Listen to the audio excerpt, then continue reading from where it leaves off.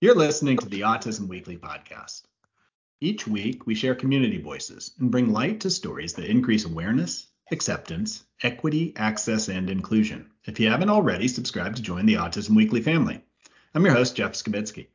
Pablo Juarez, the co-director of Triad, the Autism Institute at the Vanderbilt Kennedy Center, joins us this week.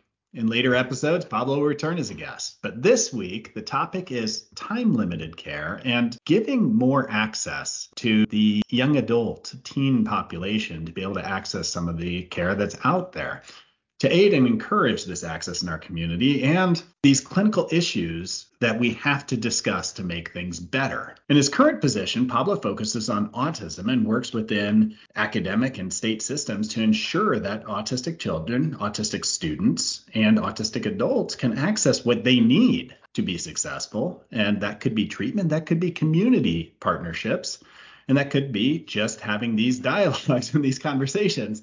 Pablo, welcome to the podcast. Thank you. Glad to be back. So what I'd love to be able to do is for maybe you and I just to kind of put out there right now what we're hearing from some of the stakeholders in the community about maybe some of the, and I'll use the term loosely, but negligence around focusing on care for anybody who isn't simply early intensive behavior intervention. Yeah, it's such a big topic too, and I'm glad that we're kind of doing this in a conversational way because there's so much to dig into and so much nuance that we're certainly not going to be able to capture, I think, in this particular format completely. But there are definite issues that we're hearing from families that we've either served or encountering here in our part of the country. And for those of you that don't know, we're at the Vanderbilt Kennedy Center, which is in Nashville, Tennessee. We're part of Vanderbilt University Medical Center, which is in and of itself the largest diagnostic center in the state of Tennessee,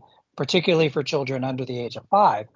And that's important because we've diagnosed or provided assessments for a large number of families over the past number of decades. And what we're starting to hear is some of those families coming back to us and discussing some access to services challenges that they're having, particularly as their kids extend beyond school age. So I'll just lay out like one big thing that's happening in our community right now is there are a lot of companies and service providers moving into our state. One of the largest just moved in and opened a number of clinics, and most of those were ones that had already existed prior to them buying out a couple of clinics in our area. And families are already receiving services there.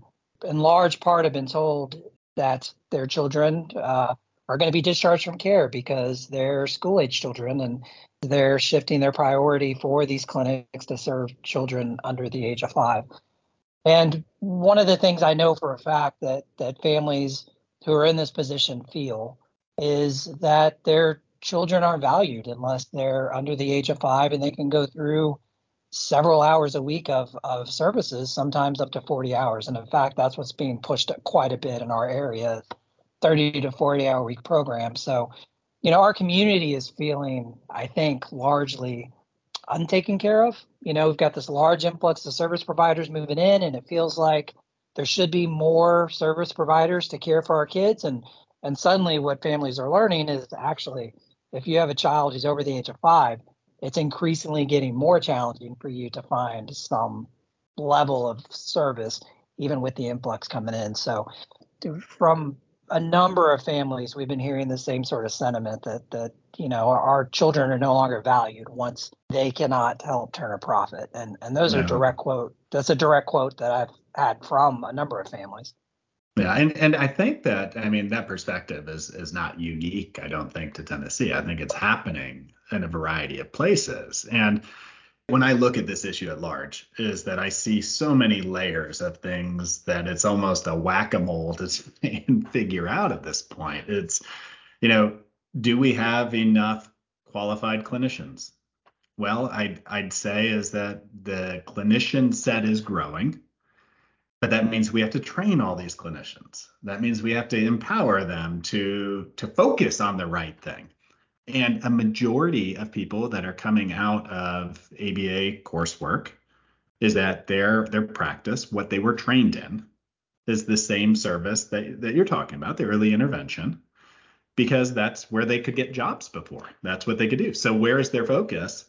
It's been there. And I think that there's got to be a way to start building a larger population of BCBAs, clinicians that maybe have learned to work with older kids more effectively. And hopefully it trickles down and that you start to build a larger support class.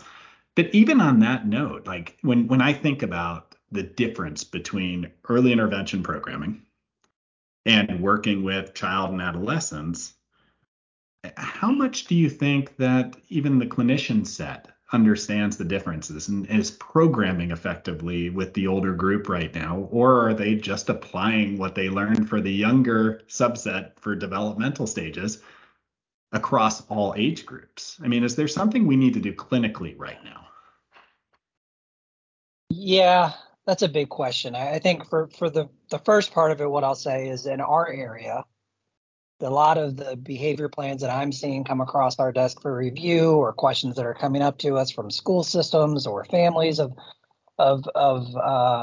older children and adolescents and even young adults, lack of creativity and setting goals and developing interventions and that creativity comes with experience, right? Like we can't apply everything we've learned about young kids to older kids for a number of reasons that we probably don't even need to highlight here. But, the fact is, I think you're right, is we're seeing a lot of providers who come in with that skill set of really knowing how to develop some truly good skill acquisition programs for young kids that does not necessarily port to older children, adolescents, young adults, especially as those environments become more complex, those contingencies become more complex and harder to unwind.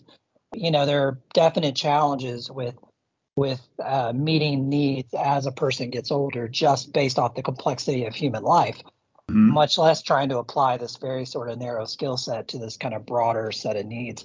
So I do think that from a training standpoint, that I feel like that's what we're seeing in our area is what you're describing as sort of this kind of influx of training specifically focused on young kids and then having a hard time learning how to apply that to older kids. And I use the word creativity very purposely because, that's the whole point of not the whole point of our science, but an important aspect of our science is you've got to learn these principles, learn how they apply across different contextual variables and factors. And if you can't creatively meet those needs and then rise to them, we're going to be fairly unsuccessful in what we're doing, especially as we face an increasingly complex society. So I think that we need to open up spaces for that creative learning. I think that idea behind creativity, I think that it's extremely important. There's no curriculum out there that's going to tell you how to be able to treat. A lot of the service recipients and what they're looking to be able to get out of treatment. Like you're not just going to go and start plugging and chugging on these. And as a child gets older, I would say that's even more so, is that you're dealing with kind of core characteristics that you'd be in there trying to be able to help empower around. And I think Vanderbilt does this really well, but I mean, it's looking at, okay, so what is going to allow this particular individual to be safe within their community and others to feel safe as well as they're supporting or as they're trying to collaborate or enhance the environment. The other ones would be as creating some dignity and some self-respect and some self-empowerment, self-fulfillment through the process. I think that's super important to be able to look through. And I think that the other component that we'd be looking at on top of the behavioral parts that really are almost in school systems deal breakers, and you see a lot of kids suspended for specific behaviors, and yes, target those, make sure that we're really helping to keep somebody in the environment they need to be in. But I think it's also creating opportunity for the future and creating a way for somebody to engage in what they would like to do. When I think about those things and when I think about programming around it, it's programs become larger as far as in concept. So a goal you might only have 3 goals. You might only have 2 goals in a program, but you got to figure out ways to incorporate it into every part of the child's life. Is that right now? I mean, is that a hindrance? Is there a lack of community effort to say we need to really wrap around these three goals versus the education system saying I got to teach A, B, and C. A behavioral health center saying I need to focus on colors and I need to focus on labels of things that maybe have no significance to the child, and a community system that maybe is not welcoming. I mean, are there big pieces that, like, okay, so that we have barriers that we need to build first or break down, I mean, through this process? Yeah, I mean, I think you can accomplish several things at once if we take, and we talked about this on this podcast before, is more of a community informed approach to the practice. And so one of the things that we always think about, or we should always be thinking about as behavior analysts, is how do we build self-advocacy skills? And I think on the surface, a lot of us could look at our behavior programs and say, oh, yeah, certainly self-advocacy is built in most of the things we do. But is it really, right? Like, if you're not honoring assent throughout, if you don't have a way of assessing assent in an ongoing way throughout a practice or throughout a treatment session or anything you're doing, and then you're not honoring that assent, then are you truly developing self-advocacy skills or just a more expanded form of compliance, right? And I think that that's what if we could go back and start thinking, okay, most of our providers are coming through programs or focusing their education on early intervention because that's the bulk of what we're doing right now. If we can focus a good bit of our training or our practice needs on assent, self-advocacy, self-determination, those types of skill sets, then I think we open up a lot of opportunities for us in terms of creative goal setting and intervention development.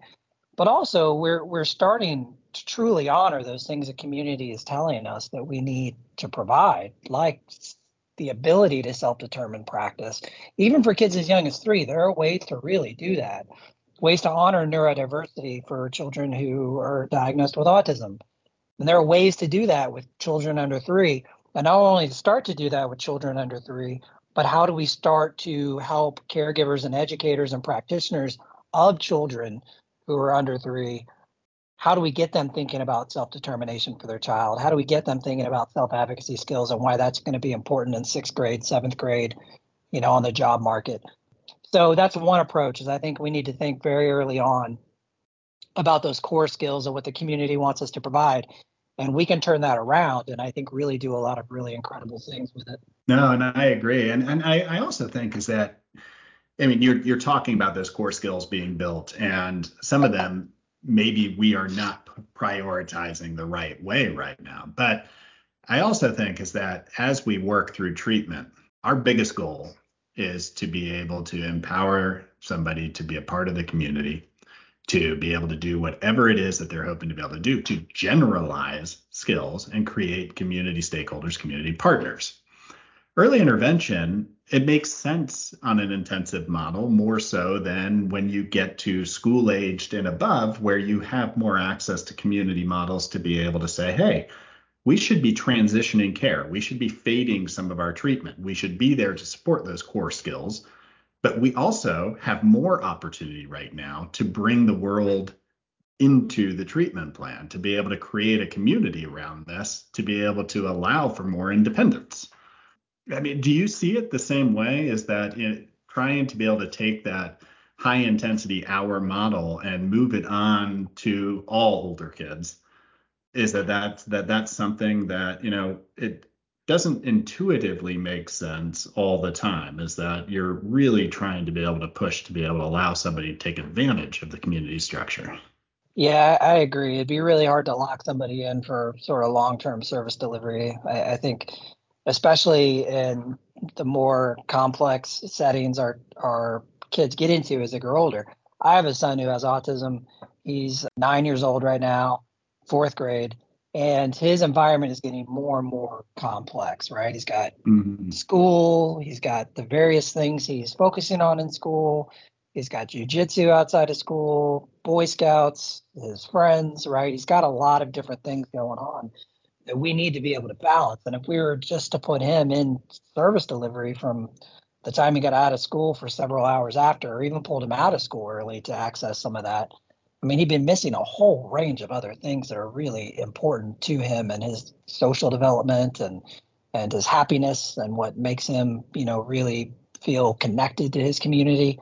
So, I worry a lot about kind of pulling him out of things specifically just to have him learn sort of specific skill sets when we can figure out how to do that within all those environments he said in. Now, is that easy for everybody to do? No, not at all. And we're at the advantage because I'm a behavior analyst, and so is um, his mom, and we are surrounded by behavior analysts and people at the school that really kind of know what we're after and have worked with us over a number of years. So we're very privileged in all of those ways. But even with that, it's really hard for me to imagine how we would give him what he needs in a holistic way if he's going straight from school straight into service delivery. So there's got to be some balance, and we have to, even if he needed it and we were to put him into something, I would want to do it with him in a time limited way where we got the things he needed, and then we learned as parents and caregivers and educators what he's going to need to be successful without that going forward. And if that's the focus of that service on the front end, just what is it that we can provide those caregivers and those educators or those other providers, so that way they can carry on this really good work that we've done. In many cases, I think that is a really important goal and one that's not too lofty for most of the people that we're looking to serve. Yeah, and I think that's the crux of the problem right now is that, you're talking about the idea of doing full-time treatment versus being able to do treatment with life. And I think that's trying to say, okay, so how do you balance that? How do you be able to make that work? But as far as the access to care and the number of providers in the field and the people to be able to continuously provide that care, like kind of, I think the situation you're describing for your son, that's all in the afternoon. Right. And when you're looking at staffing shortages, you're looking at being able to make sure that parent involvement is there. You're looking at being able to transition some of the care into different communities. Is that you have some challenges with a purely afternoon model. And that's where, for me, it's kind of like, okay, so there are bridges. The school needs to be involved more. We need to be able to collaborate, behavior analysts, with school settings far more to be able to make sure that for those core things that we are all working on and that the child's trying to be able to develop across every step of their life, is that there's communication and consistency, which I think then takes some of the challenges of trying to condense everything you're trying to work on with a child outside of the school environment off the table. It broadens the treatment venue.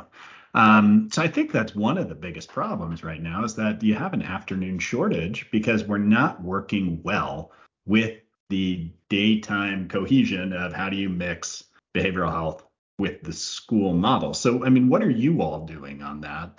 Are you finding it effective? Are there things that we need to be able to continuously think about and improve on there? Well, I think there's two different approaches, I think. Well, there's probably more than two, but the two that we've really considered heavily in the past, both have utility. The one that we use most often is where we partner directly with the school and their school team.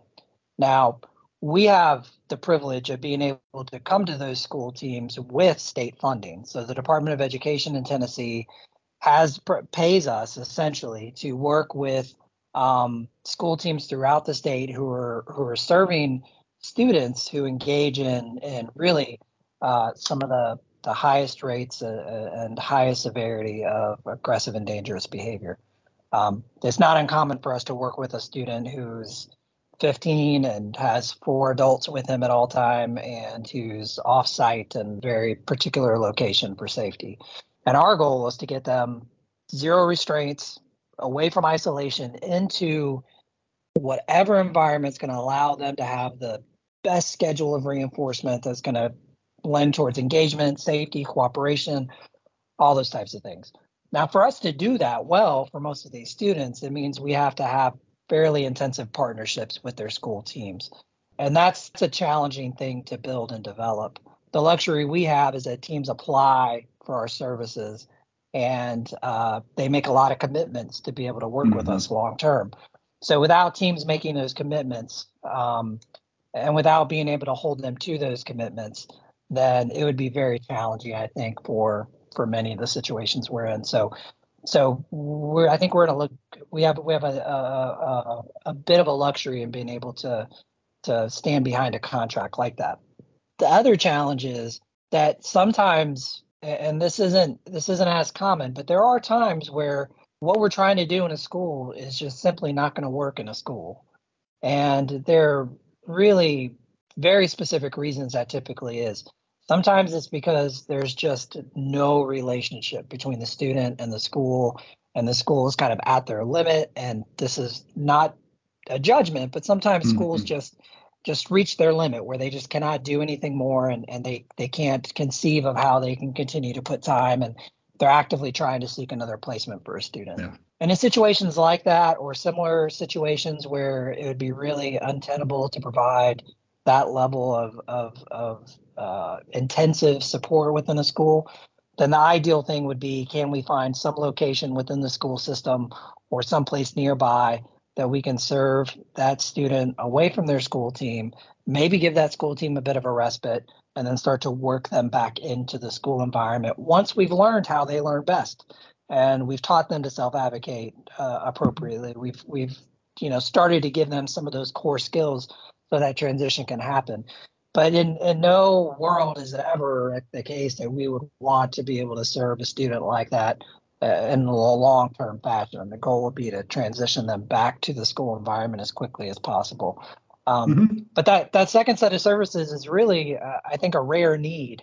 I think most of the time we can accomplish really, really good things working directly with the school teams. Yeah, and when you're describing that, is that it puts into mind two things that I've been thinking about quite a bit within time limited care. It's the intensive time limited care, which is a stabilization at times, to say, there's something right now that's really disrupting the environment enough that we need to do some intensive work for a short period of time just to be able to get the trust back, the safety back, that for that individual to feel like they can go in and have a fresh start in the environment, and at the same time help the environment to be able to modify slightly so that we can actually create that opportunity for cohesion to exist. But then there's also that piece where, and this is kind of the bigger picture for me right now.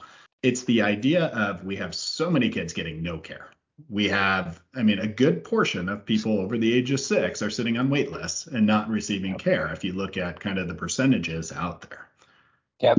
We need to be able to figure out, what are those core skills? What are those behaviors? Who are the partners? And you mentioned parent education, but it's also stakeholder education, community education, so that people can follow the plan, so that potentially you can work on those core behaviors that are interfering with somebody's access to their environment, and give empowerment to being able to have some self-determination and a voice within those communities to the recipient of the care, so that they don't need such intensive treatment. And that you can almost do that on that time limited schedule. Say, you know what, I'm going to work on these 2 or 3 behaviors, but I am going to work with everybody involved in this child's life on supporting those 2 or 3 behaviors. We're going to do this in a 9-month, 12-month, and it's all individualized schedule. And then we need to fade out, because there is a long need of care that's out there. And if what we're doing is just prolonging care, not providing any transition, not looking at effective fade to be able to empower somebody to be a part of their community, is that we're never going to support the need of the community at large. There's going to get a larger and larger gap between recipients and people waiting for any access to support. And that's something I think is emerging right now, is, what are those core skills? How do you do it? How do you program effectively? I don't know that we've all been trained to do this, but I think that's a short-term solution that I've been thinking through, that I think is supported by a lot of the research out there on behavioral supports, is empowering everybody involved in the process. So what have you been thinking through, just to be able to kind of, I know that you've been approached by your community, by funding sources, by parents, by probably referral sources on how do we solve this problem. I mean, do you have ideas on what you're looking at? Yes and no. First of all, I think the way you just stated all that was stated very well, and I would agree with everything there. I think that we have an opportunity to really rethink our place in the human services field, particularly for adolescents and older people, including into adulthood.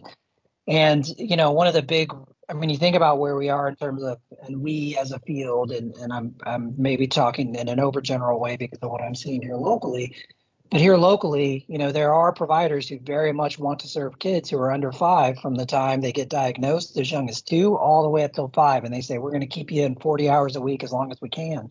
That's not the approach we certainly want to be taking as kids get older, because we can't provide everything they need, and we shouldn't provide the skill development for all they need. There's a larger community they need to be able to access, and our goal should be getting them into those communities to access those things in a way where they can engage and learn.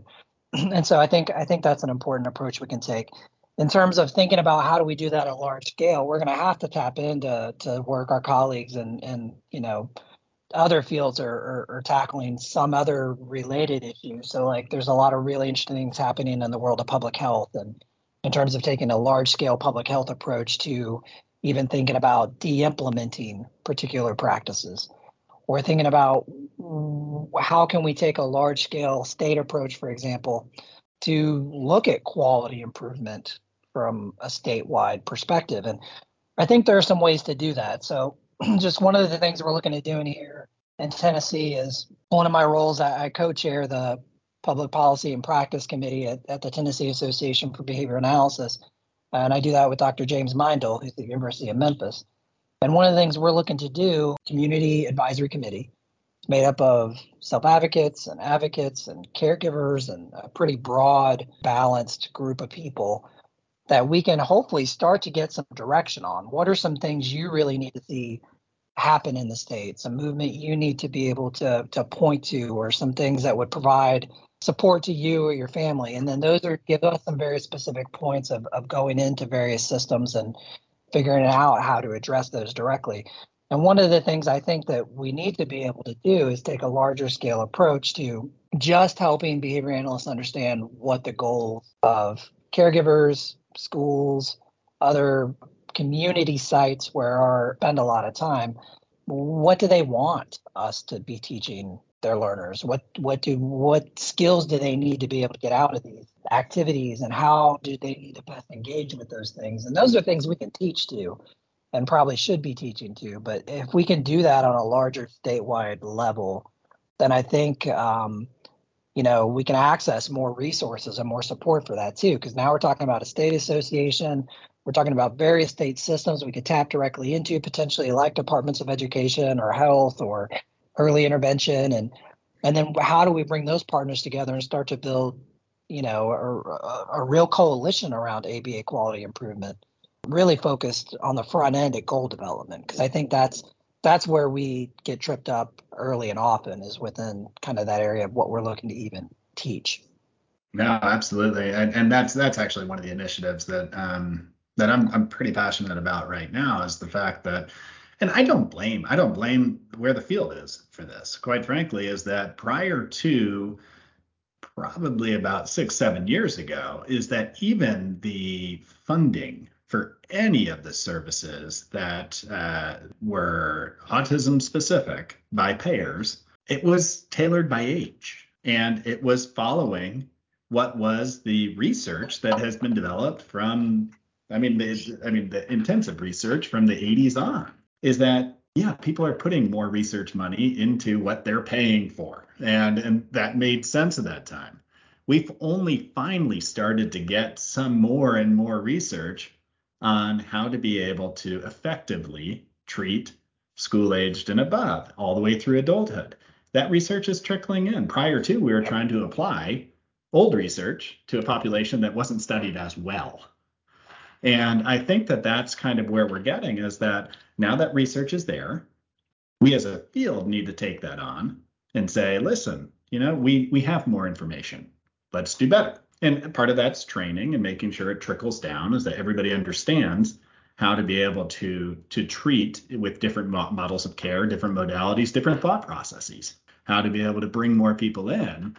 And quite frankly, I would imagine that you'd probably agree some of this stuff that we're learning for the older population trickles down to how we're actually treating some of the younger kids. And even in the goal planning that you were talking about, who would Yeah, have thought that Ascent was, or the skill of teaching somebody how to be non-compliant is something that we should be teaching younger kids. And it's right. like, hold on, we always told them, no, you can't be non-compliant. And it's like, well, maybe we were wrong and we've learned Yeah. this and we have to modify. But I mean, to get back to kind of where we were, it's yeah, things have changed. We've learned we need to train better. And programming, I think, is at the heart of that, is realizing what are appropriate goals as somebody ages. I think so too. And you can speak to this part better than I can, but the other thing that I am keenly aware of and don't want to discount is, that these things need to be funded too. And if you're a provider, particularly one with, private equity backing, or you're just trying to make ends meet as a clinic, does it become important to really try to serve these students? And are there things we need to talk to funders about? And are there things we need to really focus on at a systems level? So in our state, it might be specific conversations with TennCare and the MCOs, the managed care organizations that support that funding. And I think that probably is an important conversation and set of conversations to have, because when I talk with, CEOs and other folks of some of these larger clinics who are moving into the area, they're very much saying the incentives are lopsided, and it comes down oftentimes to financial decisions as well, which right or wrong is what it is. And I think that's part of what we need to start to really address as a field together is, why are the incentives so much heavier one way or the other? Why does it become so Mm-hmm. much easier to provide services to much younger kids? And scheduling plays a big part in that, like you said, but is there a way to offset some of those incentive schedules, or is there something we can do to make that more accessible for providers? How do we help you to be able to broaden your scope of service and take on different demographics and be able to support a whole different population of people? And that could be age, but it could be anything, to be honest. Yep. Is that But yeah, and I hope that, and I know that we plan on talking about this in the future. It's just understanding kind of the finances behind, what's occurring and why things are. Is that whether you're private equity backed or whether you're self funded and still a private organization or you're a nonprofit, is that those pain points I think exist equally. Where you need to understand how to be able to stay afloat, but at the same time, it doesn't mean you don't need to do what's clinically right all the Right. time. And it's trying to figure out, how do you do that? How do you balance it? How do you do it right? And I think that that's something that I would enjoy to talk with you about at our next conversation as we kind of move forward. But I want to keep this one going, and I think there are resources out there. I think that there are plenty of people that are putting time and energy into trying to increase access to care.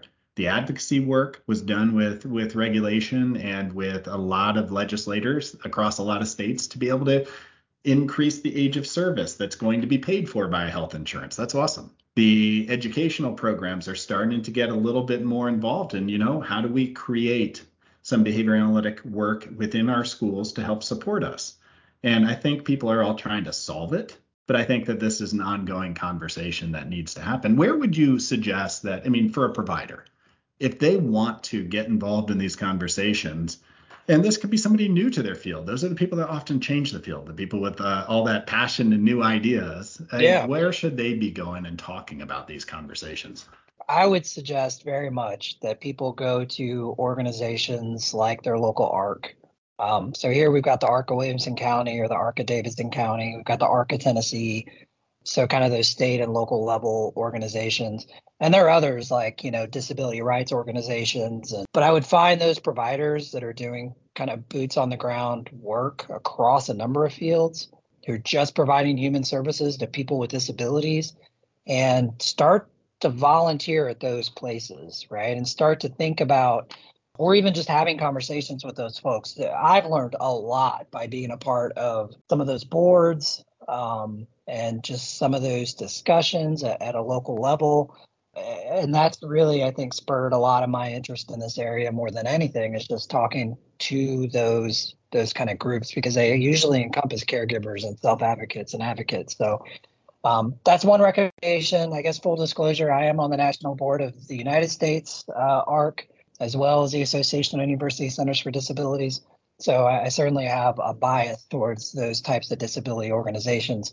But for me, it's personally been very important and gratifying from a personal and a professional level to be able to engage in those discussions.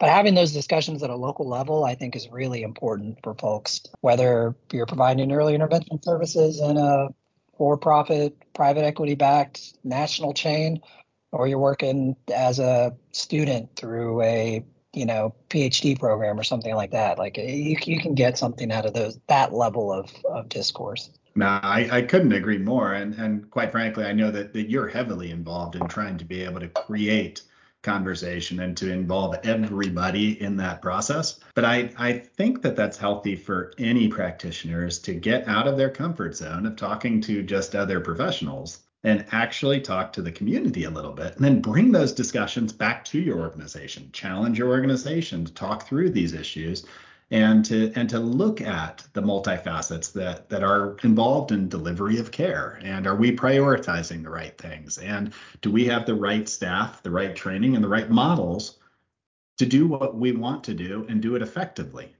So I couldn't agree more. And quite frankly, I'm glad that you put the ARC out there. I think that's a wonderful organization to be able to bring all those voices together. But Pablo, I appreciate it. I know that our time is running short, but I appreciate just starting this discussion. I think it's something that everybody's got to look into. I don't think there's a clear-cut answer right now, but anything we do, any movement we make, better is better. And I think it's just having the conversations and piloting things and getting that result of those pilots back to the community at large. Because if one group is successful and can share that, it's going to empower another group to take that leap to say, yes, we can go ahead and make that change as well. So I appreciate it. Yeah, and I would just add to that, Jeff, that it takes time, right? And I think a lot of young, very ambitious, it doesn't have to be young, but very ambitious people jump into these sorts of things and they're like, well, we need to fix it. And they dive head into it and they face a little bit of opposition, or things don't go quite the way they want. And then it all kind of comes crashing down. I think we as a field need to know that this type of discourse and these types of conversations and these types of changes take a long time, sometimes decades. And so I feel like we're still as a field at the very beginning of these conversations. So there's a long way to go. I don't want people to feel discouraged by that fact, but encouraged by the fact that we're doing a much better job, I think, as a field, listening and approaching questions and issues. And as some larger sort of changes happen within the field, I think, certain leadership changes and certain organizations taking the backseat, or some of them kind of taking a driver's seat too, I think we'll see more and more valid and hopeful discourse. But we just need to know that it takes time to do this well and to do it right. So it's going to be a slog.